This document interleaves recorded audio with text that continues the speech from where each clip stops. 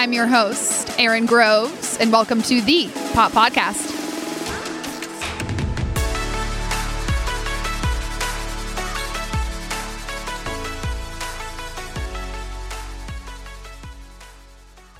Were you always passionate about like the health and wellness space or? Yeah, so I kind of talk about that. I've always been into sports. I've always been into like taking care of my body and running and working out. I just didn't know there was a place professionally to align those two loves.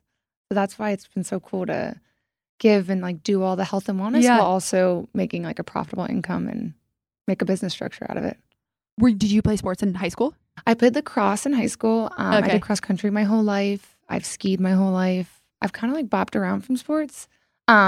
And I talk about that also. Like I've never been really full-heartedly into something. Like I pick up passion to passion to passion and just jump around. Yeah. And I think with Restore, it's been really fun to like make this my full long-term passion.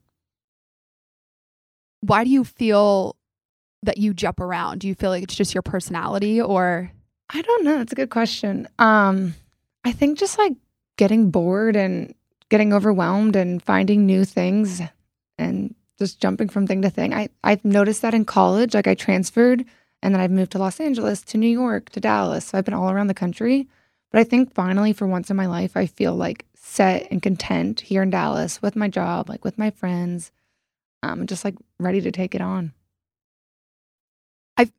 That's definitely something that I resonate with. I feel like I'm someone that will hop to thing, or even when it comes to like working out in general, like I'll be super into hot yoga for 6 days. Yeah. And then a week later, I'm like, okay, now I'm running a half marathon. So I definitely feel like it's in my personality to bop around. Do you feel like with Restore that has made it challenging just being kind of locked into one thing? Obviously there's a financial investment and everything involved in the store, or no?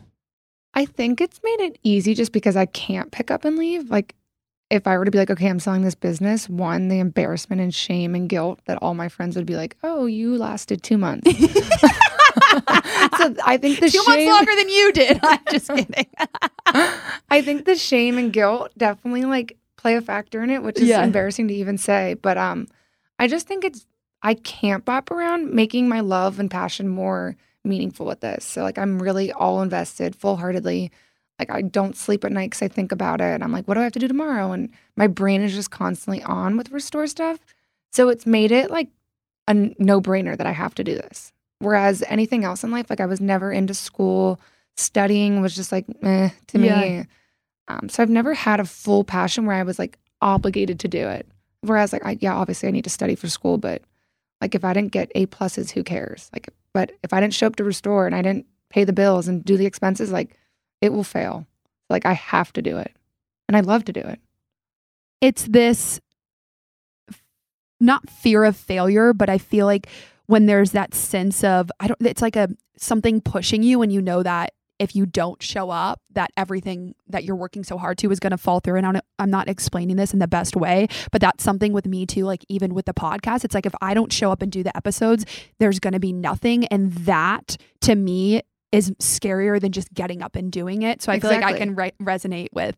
Yeah. And like, obviously I do have employees to show up every day to like help me do the job. But if I don't come and like unlock the door and start checking people in and doing that job, like the business will fail.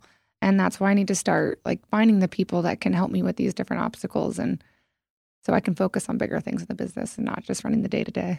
Yeah. Doing like the operation type stuff. You did a lot of internships in big cities, which I think is super cool that you had the opportunity to do that. In each of those experiences, what do you think that taught you about yourself professionally that you've taken into Restore as being the owner of the business?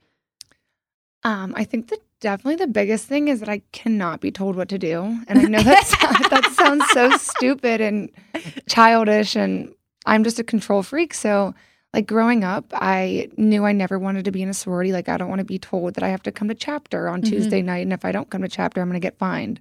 Like I've never been told what to do. And like sometimes my parents are like, that's the biggest thing, that you don't know your place.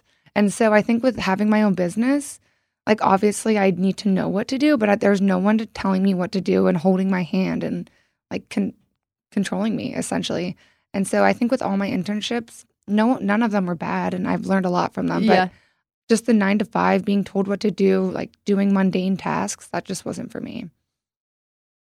Was there a point that you recognize that about yourself? Because that is literally, I tell everyone I don't like to be told what to do. Mm-hmm. And I struggle with that in relationships, because if a guy's like, oh, you need to do this, I'm like, oh, and I'm like going crazy on them. And it's like, it's okay to an extent, but I definitely agree with you. Like I think it is control. Like, I don't want someone to control me, because I want to be able to be in control of my emotions.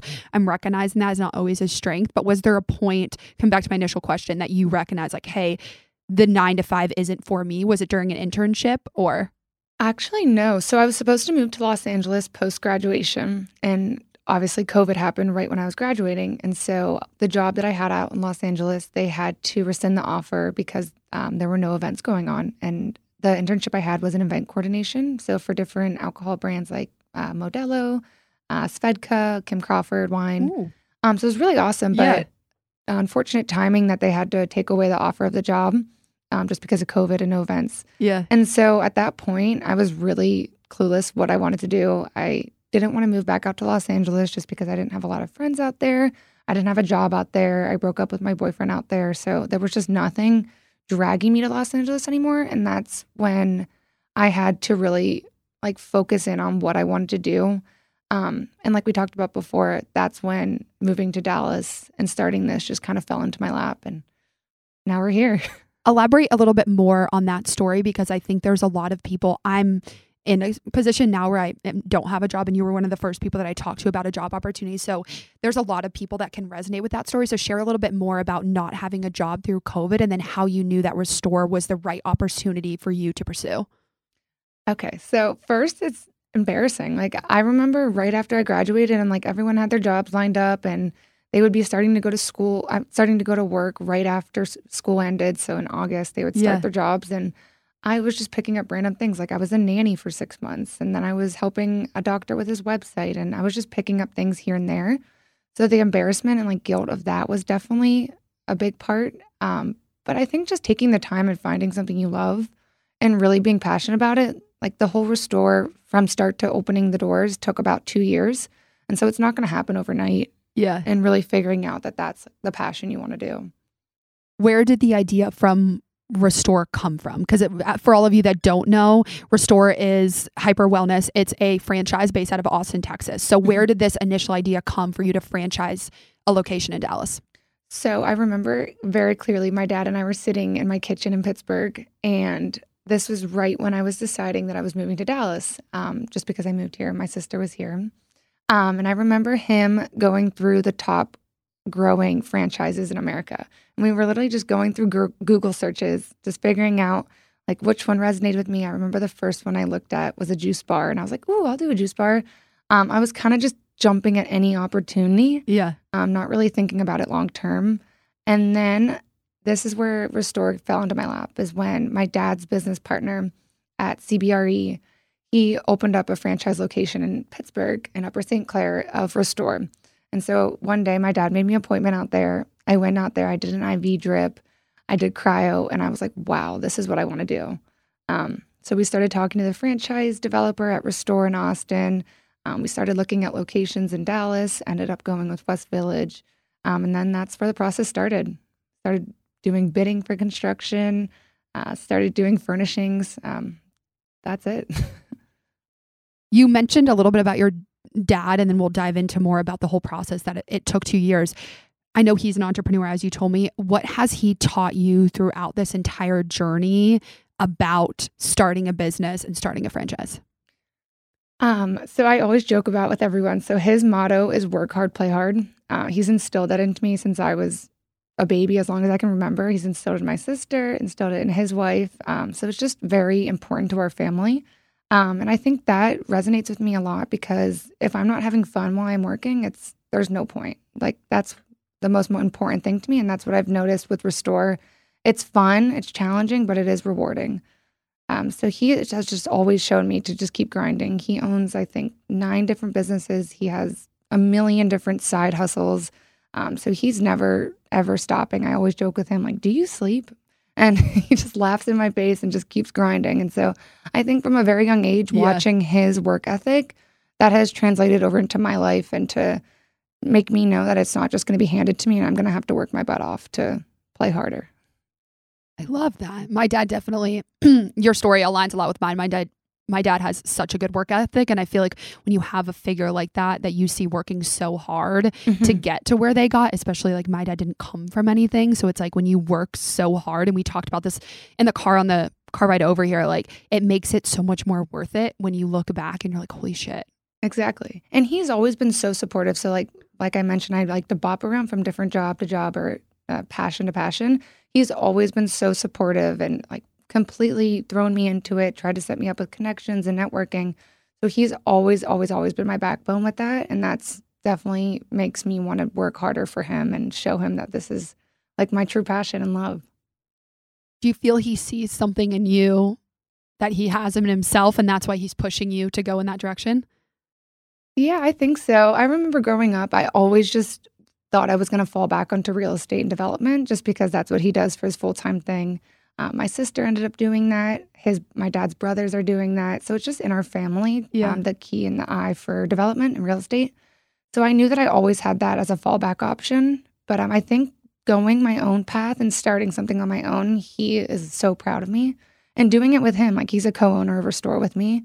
And having this bonding experience has been so good for our relationship. Yeah. And definitely in the beginning, it wasn't good. I was pressing him all the time. Like, why is this taking 2 years? Like, hurry up, help me sign the lease. Like, just being a typical brat of a daughter. But I think now that we're open and like doing well, he's definitely proud and wants to help me in any way he can. So 2 years from start to finish, walk the audience through and be detailed in why it took 2 years from start to finish. Because I think a lot of people see an output and they don't recognize the countless number of hours that went into getting that store and the doors open. Yeah. So I think the first part of it, just signing the lease and finding the location, definitely took the longest time just because Texas didn't have a lot of the COVID shutdowns. So it was still hard to find that lease just because it was in the middle of COVID. Mm-hmm. So signing the lease, doing all of the back end of that took probably 6 to 8 months just in itself. How did you decide on West Village? We decided on West Village just because it does have a lot of walking presence with all the health and wellness there already, like SoulCycle and Class Studios and Berries and Core Power. It just felt like that was a good connection for me and to partner with all those stores there. I also thought West Village is nice because it does have the dog park and the hotel. We've noticed that people will just stumble upon us just walking past and looking at our window. So just foot traffic has been great for us. It's also, I was living in Uptown at the time that we started the whole process. So it was close to home. Yeah. So after signing the lease and deciding, okay, this is where I want to put the location, what happens next after that? So after that, I went to owner training in Austin. And that's when I started the process of like learning all the different KPIs and goals and things I've never even heard of in my life. Like I took business classes, but this was a complete different side of business that I've never seen. So I went to the owner training in Austin and just started focusing in on how to set up insurance for a company and how to start hiring people and how to pick furnishings for the ground and how to like find the right equipment for the team. So that was definitely a hard process. That was about, I would say, 6 months, that process. Wow. And then construction. Construction was great. It was quick. It was easy. Yeah. Since we already did it once in Pittsburgh, we had the same team come down to Dallas and just do it down here, which was nice. They knew what they were doing. But obviously there were delays with that. Like we had a delay with the fire marshal, so that pushed us back a week. There were some holidays, so then that pushed us back. Getting in equipment from overseas and just delays in material was a hard challenge. So definitely different obstacles along the way. But the time, it was worth it. Yeah. You mentioned this a little bit to me that this entire process, and you kind of just mentioned it too, has been a lot of unknowns for people out there listening that are wanting to embark on this journey or maybe going through something in their life where there's a lot of unknowns. What advice would you give them for entering into something that you've literally never done before and all of the obstacles and roadblocks that are sent your way? I know this is kind of cheesy, but like ask all those damn questions. Like it is so important. No question is a stupid question. Like I had no idea what KPIs were or no idea what paying rent on a commercial space looked like. And so definitely ask. And like, if it's not going to get a clear answer, you'll get one somehow, just even by asking that what you thought was a stupid question. But just ask any question and all questions. What did that process teach you about yourself? With just like whether it's in leadership or being a business owner or just even personally, because I feel like I always mention, and that's why I talk a lot about entrepreneurship, but I weave in health and wellness because I think your personal life ties so much into your professional life that if one is kind of falling, the other one goes with it. So what did that entire process, the 2 years, really teach you about yourself personally? I think like what you just said, asking for help has always been a problem for me. I just like to put on my badass front and pretend that I'm fine and just cruising through life. And I think sometimes on the inside, I'm like slowly cracking away and breaking. And so just asking for help, whether that's like work help or mental health or any help you need, ask the people around you, ask a professional, ask your family, ask your roommates. So definitely just reaching out and don't be scared of that. And I need to like even learn that advice myself. Still to this day, ask for the help. It's really hard. And I always say this, but I feel like it's just a common personality trait with a lot of entrepreneurs. We want to, I think it goes hand in hand with control, but you don't want to ask for help. I think part of it for me is like feeling that my question is stupid or you don't like to not know. But at the same time, it's leaning into that vulnerability because everyone else has been in that situation before or they're in that situation right now. And so there's really no harm in putting yourself out there because you also never know what's going to be received back. 9 times out of 10, the people that you're asking the questions to are more than willing to help you and they're going to go above and beyond to get you where you need to go. Exactly.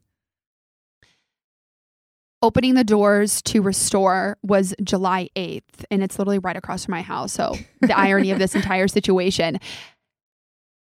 Going up to this, so after construction, what went into opening up the doors to Restore, and what have you noticed since about the business that you didn't know when you opened up the doors? So I definitely think hiring was a big and long, challenging process. We kind of touched on this morning.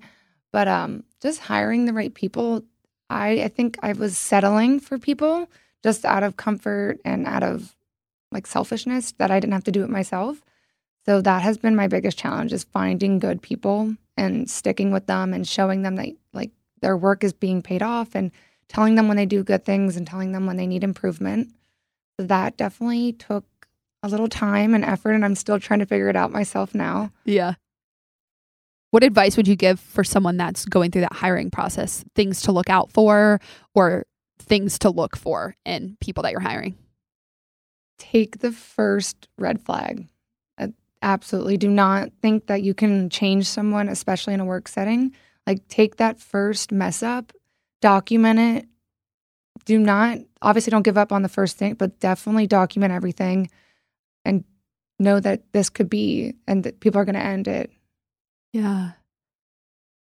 It's hard when you don't know. And even for me, like the hiring process seems kind of superficial. So I can see how some people could be really good at not BSing, but kind of in a sense, like BSing to you to get the role. And then once they get into it, you're like, okay, this is not the person that I hired, which I feel like kind of goes back into that gut instinct or just trusting yourself, which I think is hard when you're young and you're just new to starting a business. Exactly. I also kept having to remind myself that I know that these are my employees, but I still have to like them and I still want to be like their friend and be comfortable in their presence. And I think I need to mix up the relationship and know that like I'm going to be with these people every single day. I have to like them. There's no two ways about that. Even if they do a good job behind the scenes in their job and can set stuff up for me for partnerships, I still have to like this person. And if I don't like them, it's just going to be a constant headache and clashing and a nightmare. Yeah. A true nightmare. Outside of hiring, what has been one of the biggest obstacles that you've overcome since opening this, and how did you overcome it? I think balancing my personal and work life. There have been so many times where I'm like out at a bar or out at dinner with my friends and I'm checking my phone and booking someone for an IV the next day. And I'm like, why in the heck am I on my phone right now doing this?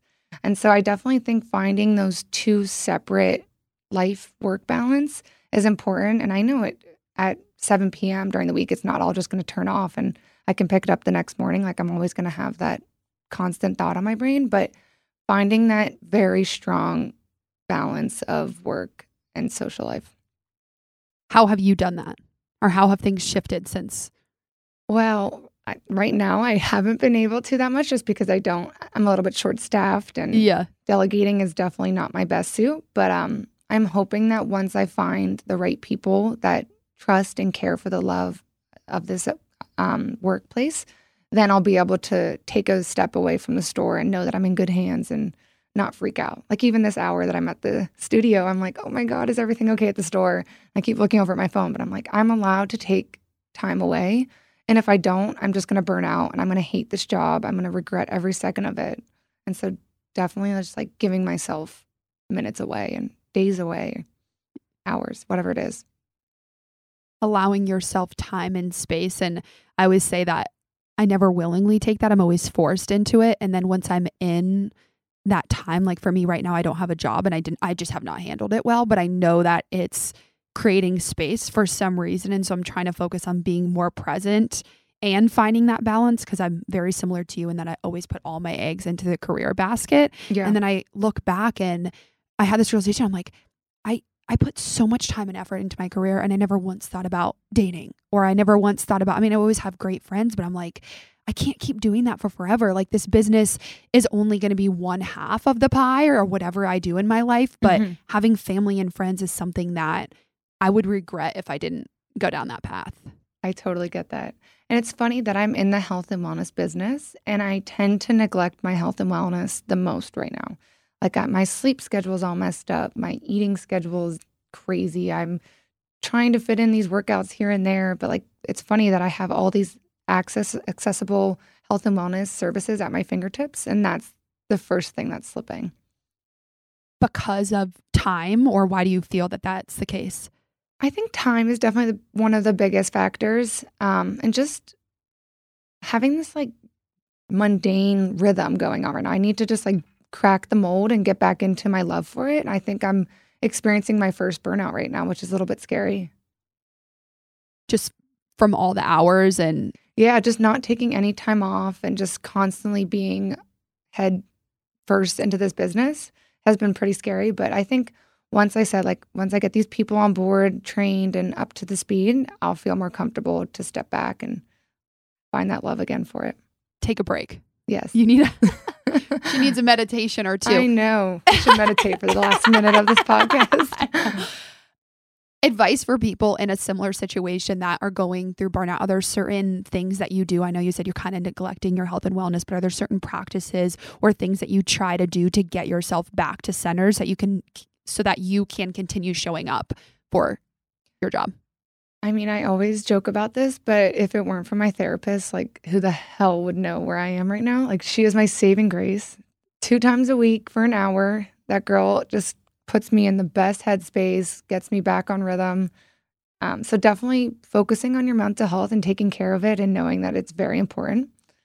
I think just working out, like that's my therapy too. Working out, trying to eat healthy. Finding things that like make you happy. Like I've tried to get back into running. I want to do the half marathon again. Yeah.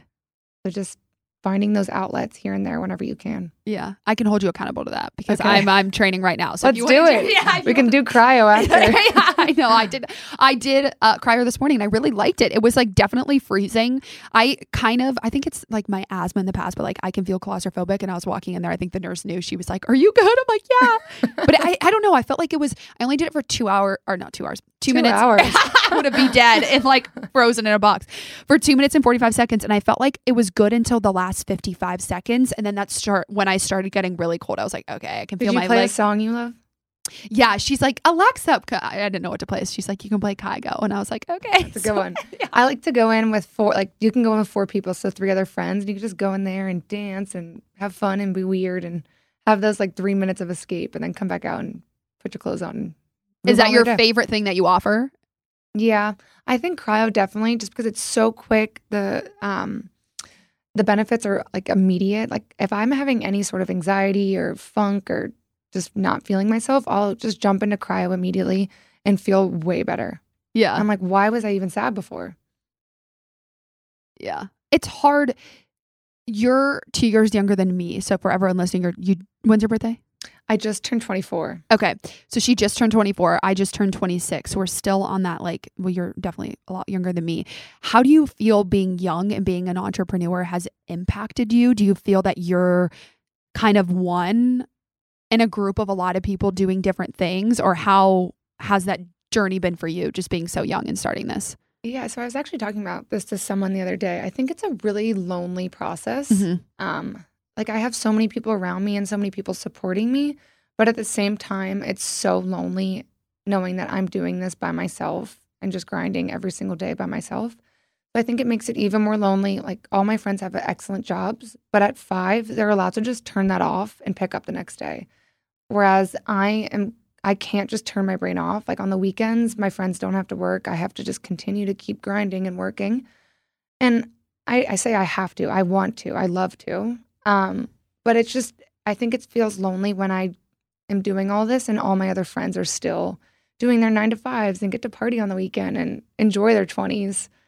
And my trajectory just looks a little bit different. Do you feel it's given you a different sense of respect for time, or how do you feel that this journey has just impacted your outlook on life and maybe how you view overall success? I think just definitely knowing that it's not going to be easy. Like it's never been easy. It won't ever be easy. But yeah, just the time thing is definitely my biggest problem. Knowing how to like factor in different hours of the day to get stuff done, and time management's definitely not my strong suit. So that's definitely something that I'm going to try to work on. But yeah,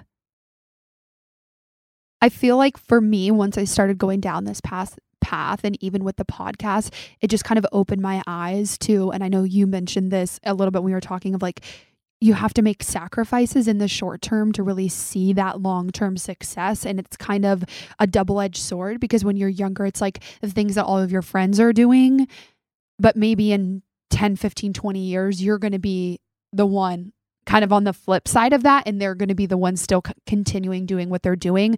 So I would say it's like a less of two evil almost. It's like either you sacrifice all of your time and your energy now for that later success, or you do what everyone else is doing and you're still going to be continuing to do that. And again, it's not a bad thing. I'm not talking down on that, but it's just a different. Yeah, it's definitely weird because before starting Restore, like I was never the girl to say no to a social event or staying out till 3 a.m. or having fun. And now being the one to like stay in on a Friday night or come home early from an event or not drink because I can't be hungover at work, like is so unlike me. But at the same time, it's pretty rewarding because I know that I'm going to be able to put my best foot forward and go into my day with like complete clear head and ready to grind. How do you feel this has impacted your relationships outside of work? Do you feel that what you're doing has positively impacted those, or do you feel like you're starting to surround yourself with like-minded people just because you're going through a unique experience? I think definitely it's sacrificed a few relationships. Like I know that I have so many close friends in Dallas that I haven't seen since the start of this opening, and that's just because I get home every night at 8:30. The thought of going to dinner then and then getting back into bed at 10:30 just sounds awful to me. Yeah. So my time management to see my friends and to keep up with them is definitely slacked, and it's unfortunate. I definitely need to make that a bigger priority. But I think that's hard because a lot of my close relationships I don't get to see anymore. Yeah. Like even my sister, I got to see her for 30 minutes maybe last night, and I get to see her like every 2 or 3 weeks. Whereas before this, we would hang out most nights. I see my roommates for like an hour before I go to bed after I'm coming home for work. And so it's just very quick snippets of seeing people. What's one of the biggest things that this entire journey and experience over the last 2 years has taught you about yourself that you didn't know previously? I don't know. That's a hard one. I think definitely being patient with everything. Like I'm not a patient person at all. I want success immediately. I want things to happen overnight. I'm like I said, I'm a control freak. So if it's not going well, like I just want to throw in the towel and be done. And so definitely being patient. Like I know that my first 2 months of opening the store, the goals that I had set weren't met financially, and just knowing that like over time, hopefully I'll get there. And with all the effort that I'm putting in, that I could potentially get there. And so just waiting, and success does not happen overnight. Yeah, that's the reminder that I need. My mentor always tells me, you need to slow down. Yeah. Okay? You're in a race with yourself, but it's hard when you're ambitious and you have all these goals that you want to achieve. It's hard to be patient. But I heard a quote, and I said this before, but it's be impatient with action, but be patient with results. And I loved that, because when I saw that, I was like, that's just it. Because I think a lot of times people confuse patience with not doing anything. And that to me is not patient. That's just not taking action, which in my opinion is kind of just being lazy. So it's like, there's no need to be impatient with taking action. Like if there's things to do, you can do them. But when it comes to results and seeing the growth that you want, that's when you have to be patient. And I think in that is where character is being built. And you're like, okay, A, I'm being humbled because this has taken so much work. And B, once I get to that place that I want to go, it's all going to be so worth it. Exactly. I think patience lies hand in hand with settling. Like I am a constant settler. I'll settle because it's comfy. I'll settle because like I just don't want to go into the unknown. And so I definitely think even just with hiring people, I'll settle on it just because I don't want to look for the next person. Or in relationships, I'll settle for a guy because it's fun, it's comfy, it's what I'm used to. And knowing that like, yes, it's going to be hard and hurt for a second, and it's going to be challenging to move on to the next thing. Like knowing that settling would be even a bigger disservice to myself, to just keeping in that trajectory that I'm going on.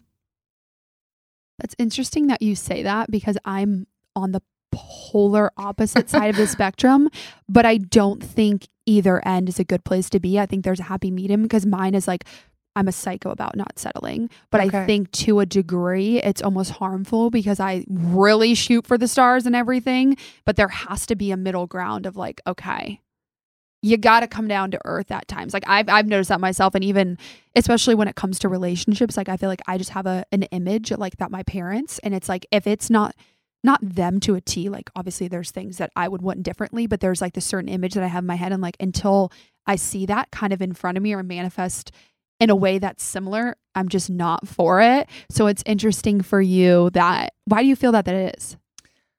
I think just growing up, like always having these different changes. Like my parents got divorced. I switched schools in 5th grade, and then I transferred colleges for after freshman year from Indiana to Boston University. Well, I didn't know you went to Indiana. Oh, yeah.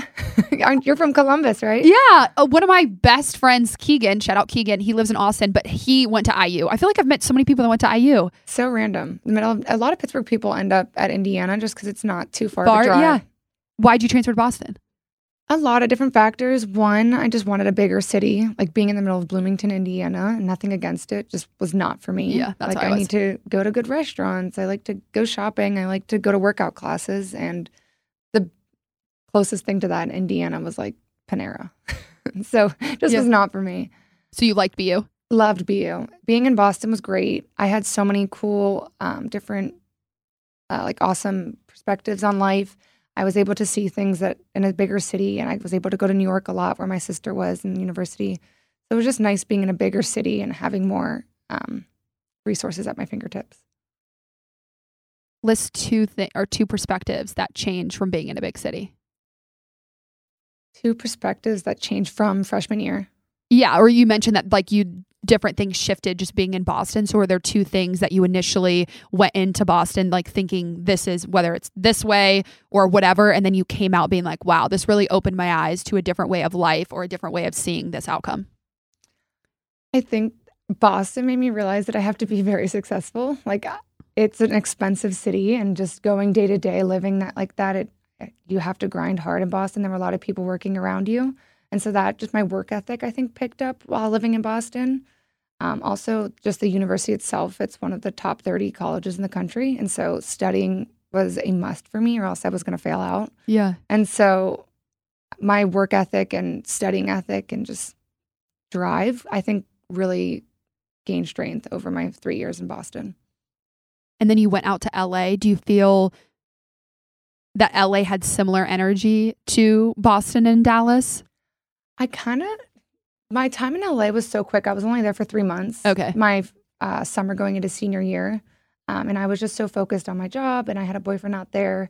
And so I just definitely didn't dive into the LA that I wanted to. Yeah. And then after college, I just signed a lease out there knowing that I was going to move out there just because, again, that was comfortable. It's what I knew. And I always just like to go with the comfort. Which is so interesting because I feel like starting a business and doing something you've never done is really outside of your comfort zone. Mm-hmm.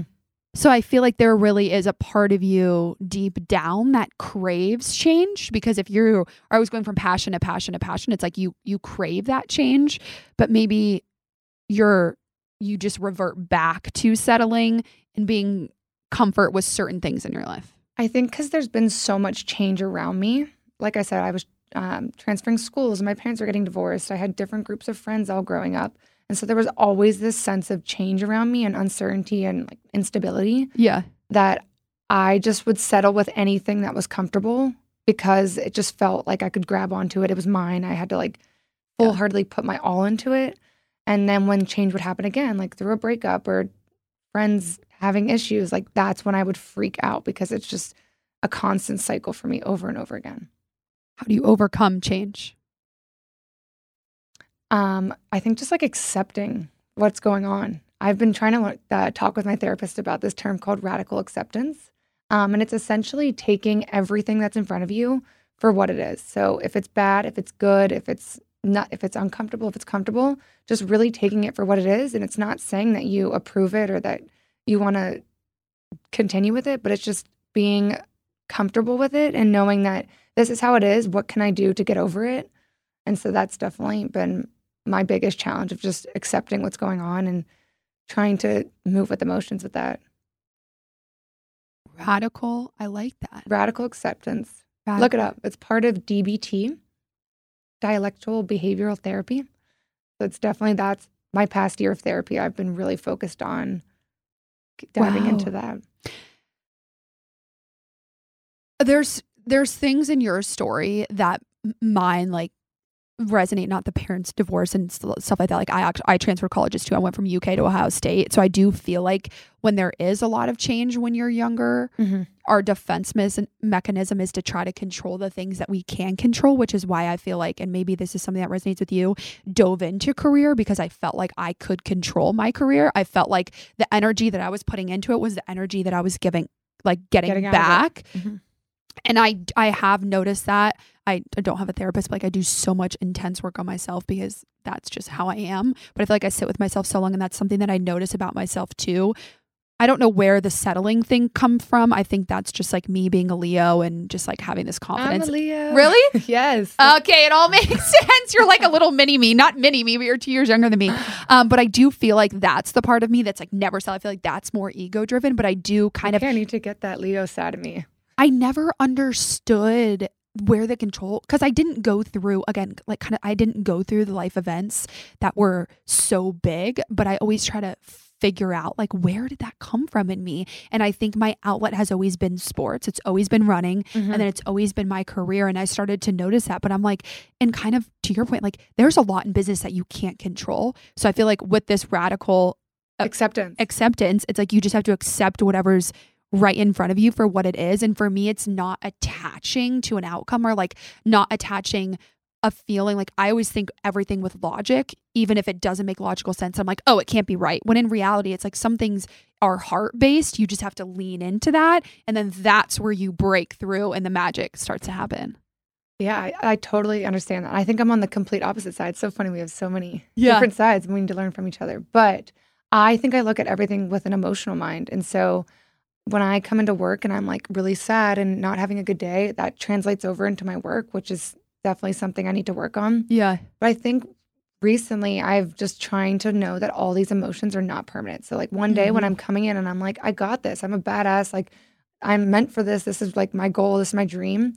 I know that like maybe within an hour, maybe within 10 minutes, maybe within a week, my mindset's going to shift to like, fuck, I hate this all. I regret starting this business. Like, get me out of it. I don't have confidence in myself. Like, what am I doing? So I think just these highs and lows are so normal, especially within the first year, that it's going to like take a toll on your mental health and like be really daunting and scary when you're having these different crazy shifts in mindset. The biggest, or not the biggest, but one of the pieces of advice that someone at my old company gave me was in sales, and this translates to entrepreneurship, but it's like, when there's a high, don't go too high. Don't rise with the tide. And when it's low, don't go low. You just need to find an even ground. And I'm naturally a very energetic, out there person. Yeah. And I try not to sulk in the lows, but that is something that I always keep in my mind when something really, really good is happening. I'm like, okay, I can't really attach myself to that because soon it's going to fall down. Or if I'm in a bad, like right now, it's like I'm in a part of my life where I'm not happy with the situation. Like I can't control it. I just feel like, what the heck is going on? Mm-hmm. But I know that this is soon enough. It's all going to change and I'm going to recognize why this happened. So I feel like it's just kind of keeping this. It's temporary. It's all temporary. I keep telling myself that. And even when I'm feeling good, I'm like, okay, this is going to change any second, but try not to attach onto it and ride with it. I also think it's hard to, sometimes I find myself not getting very excited. Everyone always says, enjoy the process. And I try to, but I feel like every time I like get super excited about something in the process, I like take myself down because I'm like, okay, Erin, you can't get too excited because something else is going to happen. So I'm trying to allow myself to enjoy those little moments and not like overindulge, while also at the same time not being so hyper focused on the next goal. Do you feel that you're someone that sets strict goals and if you don't hit them, you're hard on yourself? Goal setting is actually one of my biggest weakness. Like right now, I'm just hiring on a new business coach to help me with the goal setting because I don't even know where to turn with that. I'm like, okay, I'm like making good sales days. I'm doing all the things I can do, but where am I supposed to be in 3 months, 6 months, 9 months? And that's something I don't know. And so I need someone to guide me and at least hold my hand for a few weeks to help me with. So like I said, don't be scared to ask for that person because that's not something I know how to do. My brain doesn't work that way. You're really good at asking for help. Not always. But I feel like you're good at outsourcing and like going to therapy or asking people for advice. I feel like you're, I mean, it seems just from this conversation, do you feel that's because of failures and mistakes that you've made from the past? You're like, okay, it's just, this is how I have to do it.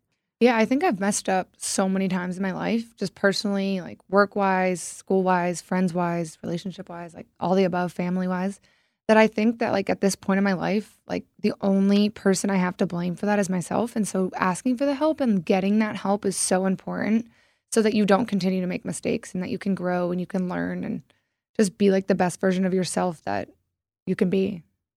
And if you're trying, that's all you can do. What's one of the biggest mistakes that you've made that you look back on now and you're like, that actually led me to the place that I was supposed to be? Oh, God. That is one hard question. You can give multiple if there's multiple. Will you go first? What's one of the biggest mistakes I've made? Yeah. Oh, that's a hard question. I don't know. I'm trying to think of like a huge mistake that I've made in my life.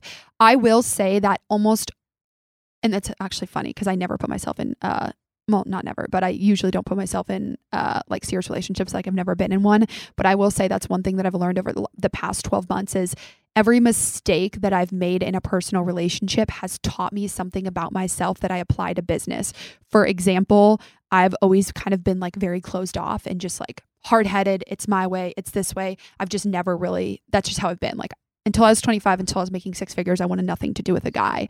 And especially with like losing my job and all this stuff, it just really taught me that like there's not just one way to do things. And if you put all of your eggs into one basket, I think I sacrificed a lot to get where I am. But if you keep going down this road, you're going to have all of this money and all of these things, but who are you going to share it with? Exactly. And then you're going to be lonely. And it's like, to your point, entrepreneurship is a very lonely journey. And so I don't want to embark on that and close myself off to a relationship or something that's going to make me better and improve my overall value of life, which I just don't think that I recognize. So I would say that's probably one of the biggest mistakes that I look back on in my early 20s. And I'm like, I wish I was a little bit more open-minded.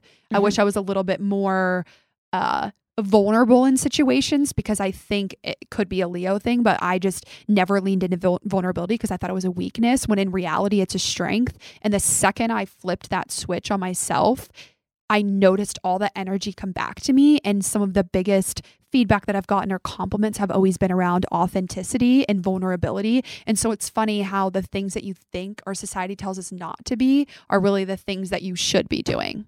So it's a very long-winded answer, to one of the biggest mistakes, but I look back and that's one thing I wish I did differently.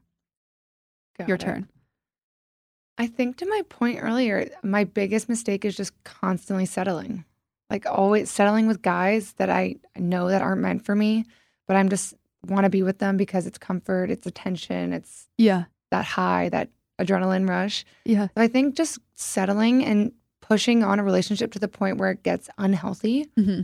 And then you're like, shit, I should have ended this 6 months ago, 2 years ago. And then just having that like heartbreak. So settling is definitely my biggest thing that I regret doing, and a lot, even just with friends too, just because it's comfortable. I've always just held on to a few people just because I don't want to go through that process of losing someone again. Advice for someone out there listening, because I know there's definitely someone out there listening that resonates with that story, on how to overcome that initial reaction and just like that default of settling. So how to be someone that doesn't settle. There's certain things that you're doing to overcome that and become more confident and more, I don't want to say alpha, what's the right word here, but like to not settle and just move more in that direction. That's a good question. I need to find it myself, because I can say that even just a few months ago, like I've settled for a guy that I know that wasn't for me. And so I just figuring that out, I need to just not hold on to things that I know just out of comfort are easy for me.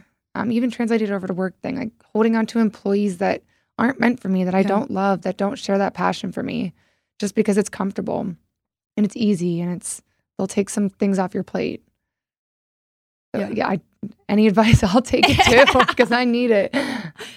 It's hard. And I just think being young is one of the hardest things to overcome, because you just don't know what you don't know. Mm-hmm. It's like anything in life. And every time there's people that are older than me, or they're like, Erin, I promise you the season of your life is a blessing. It's like, I understand that. And my financial advisor gave me this analogy. He's like, you're in the jar right now. So like, think of a pasta jar and there's writing on the outside. We all see the writing, but you're stuck in the jar. And he's like, soon enough, you're going to be on the outside of it. And you're going to be like, okay, why was I freaking out? And so I always, once he said that, I'm like, that is genius. I love that. Anytime I feel like I'm stuck in the jar, which is right now, and I know this at my core, like I know everything happens for a reason. Moving to Dallas was the best decision I ever made. Looking back, I was crying for 3 weeks. My mom's like, sweet geez, you are a hot mess express. I moved. I'm like, why was I crying? Like, this was the best decision I ever made. Yeah. I'm sure when I move to Austin, it's going to be the exact same situation. Like anytime I'm pushed way outside of my comfort zone, or I'm making a decision that's just like, what are you doing? You don't know no one in Dallas, or you're moving to Austin just on a whim. Like, these are kind of the decisions like similar to you I make, but every single time it always works out. So I'm like, you just have to understand that it's going to lead you to the right place. It's funny you say that though. I keep asking myself, like, how many lessons do I need until I'm like, all right, Gabby, like it's enough. So I just, not even like bad lessons, good lessons too. I'm like, I have had so many like big red alerts in my face where I'm like, okay, I've got this lesson. I need to grab onto it and grow from it. But like, how many are those going to be? Give us 2 to 3 things, 2 to 3 lessons that you've learned recently. Oh, I like this. 2 to 3 lessons I've learned recently. Or just in your life that you're like, wow, these are the things that are really standing out to me, whether it's business or personally. Good question. Let's see. All right. Number 1, I think would definitely be, it's okay to mess up. And like, it's okay that if you hurt someone, or if you did something wrong, or anything that you're not proud of. But what's not okay is to not make up for it and not try to work on yourself and not to like improve yourself. Like I said, like take that lesson, work with it, and make yourself better with it so that it doesn't happen again. You don't hurt anyone else, and you just grow as a person. And I think that's definitely, I've hurt people a few times. And so just growing from that and making sure that it doesn't continue to happen, and be the best version of yourself so you can move forward, repair relationships. Yeah, I love that. I've learned the most when I've been the one that hurt someone, which I think is such a... I mean, the guilt and shame, you're like, oh my God, why did I say or do or act like that? You're like, that is so not in line with my values and characteristics. Yeah. And it's always those times you're like in your room crying and you're like, why did I do that? I know. But then you look back and you're like, I'm never going to make that mistake again, which I think the things that hurt the hardest, if you're going through something, it's like that is 1000% going to make you so much stronger, because you never, for me, I never want to feel that way again. Like some of the times that people have looked at me, if I've hurt, like I can still to this day like see their face and like their disappointment. I'm like, I never want someone to ever look at me that way ever again. So I am never going to repeat that behavior. Yeah. It's such an eye-opening experience. It is. It's crazy.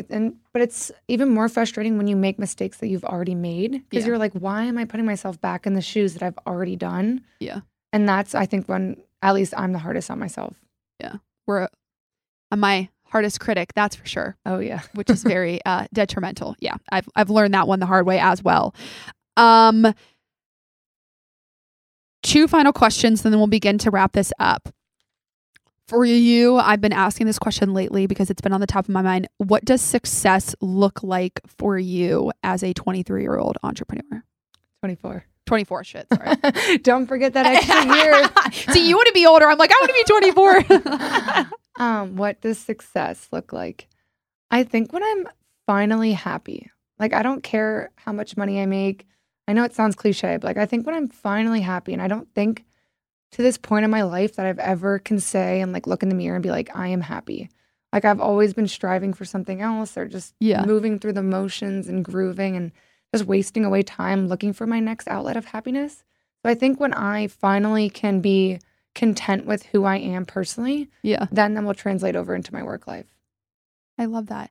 And happiness is something that's found from within. It's not found in the external, which I think age will start to teach you that. But that's one thing that I learned. I think when you're always looking for the next thing, you're looking externally for a validation or a fleeting feeling, when really all of it is truly inside of you. And I also don't think you're always happy. Like, I've noticed that there's some days where I'm like, oh my gosh, I'm so excited. And other days where I'm like, oh, I feel like crap.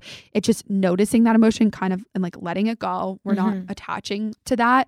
And then coming back to the things that make you happy, whether that's running or whatever, all of those. I think I've noticed myself doing that all the time. Like, I look for the next best thing to make me happy, whether that's a trip, whether that's a guy, whether that's a new pair of shoes, or whatever it is. I'm always looking for that high, and externally, and I need to start looking for that high, like internally, and just being content with where I am right now. Yeah. It takes so much time. I mean, even for me, like the growth that I had from 24 to 26, I can only imagine what it's going to be from 26 to 30. So I feel like when you're young, it's so hard, and it's just an uncomfortable position to be in. Like, you're graduating from college. You were similar to me. I didn't like school. I'm like, why did I just spend 4 years of my life doing nothing? Like, I did not enjoy college at all. I never liked school. So I'm like, and then I'm moving to a brand new city. I know absolutely no one. I'm starting a job that I'm not even passionate about. Like, you're just thrown into so many situations that it's like navigating that all while trying to work on yourself is just a hodgepodge of emotions and drama that you're just like, what is going on? Yeah. And just trying to put that smile on and pretend you're okay. Yeah. Because people outside are going to look for you to make sure you're okay, and you just want to keep smiling. Yeah. And inside, you're like breaking. Yeah. I'm like, I'm doing great. Thanks for asking. I know when people are like, how are you doing? I'm like, great. I'm great until I start crying when you ask me if I'm okay. It's like one question. You're like, oh my God, and come the waterfalls. Yeah, I know, exactly. What's your vision for Restore for the next 3 to 5 years? Where do you want this business to go? I want to be known as the best health and wellness facility in Dallas, whether that's like an outlet from your family, whether that's taking care of people's medical needs. Like, I want us to be known as the best of the best of the best, customer service-wise, all the above. Just having that awesome reputation and helping people do more of what they love and feel good on the day-to-day. Like, nothing's been more rewarding than I have a handful of clients that come to me and do all these services, and just seeing how happy they are and smile. Like, one of my clients brought me a bottle of wine the other day because he was like, I am so appreciative for what you're doing for me. And so just seeing the impact that I'm making on everyone and realizing this is why I'm doing it. Yeah.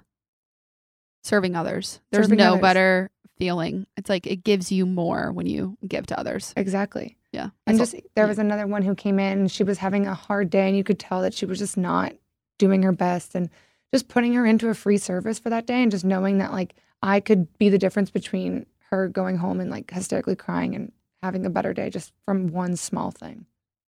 You put it out there in the universe. In 5 years, you're going to be get it back. You're going to be the number one. 5 years or less, you're going to be the best place in Dallas. Thank you so much for being on. This was such a fun conversation. I have one last question for you, which is what I ask everyone. So, Gabby, what are you grateful for today? My health. Your health.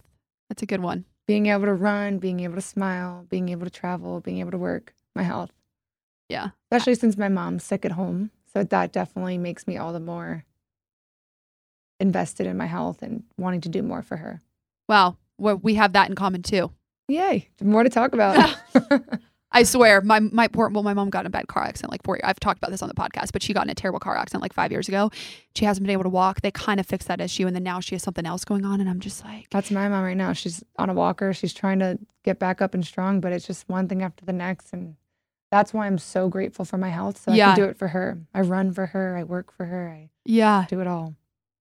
It's wild, and you think back to those situations in your life, and I say my health all the time, and I'm like, it's so cheesy, but it's so true. Because you just overthink it. Even like drinking water, having healthy food, like there's so many things that we just overlook until they're taken away from you. And health is always one. Like, talk about control. If I can't run or do something, God save me. Now that I have meditation and I don't need to move for that, like I can literally sit and be still and use my breath. Mm-hmm. But even that, sometimes I'm like, it's just, you don't recognize these little things until a life event happens, and you're like, wow, this really opened up my eyes and my perspective to what's going on around me. Exactly. All right. Well, I am going to say I am grateful for, I always say my health. What are you grateful for? I don't know. I need to know this. Actually, I wrote down this morning, I'm very grateful for my friends that I have in Dallas. I feel like the last few months have just really shown me like who is there for me and showing up when you need them the most, especially like this studio has been awesome. So that is what I'm grateful for. And thank you so much for being on.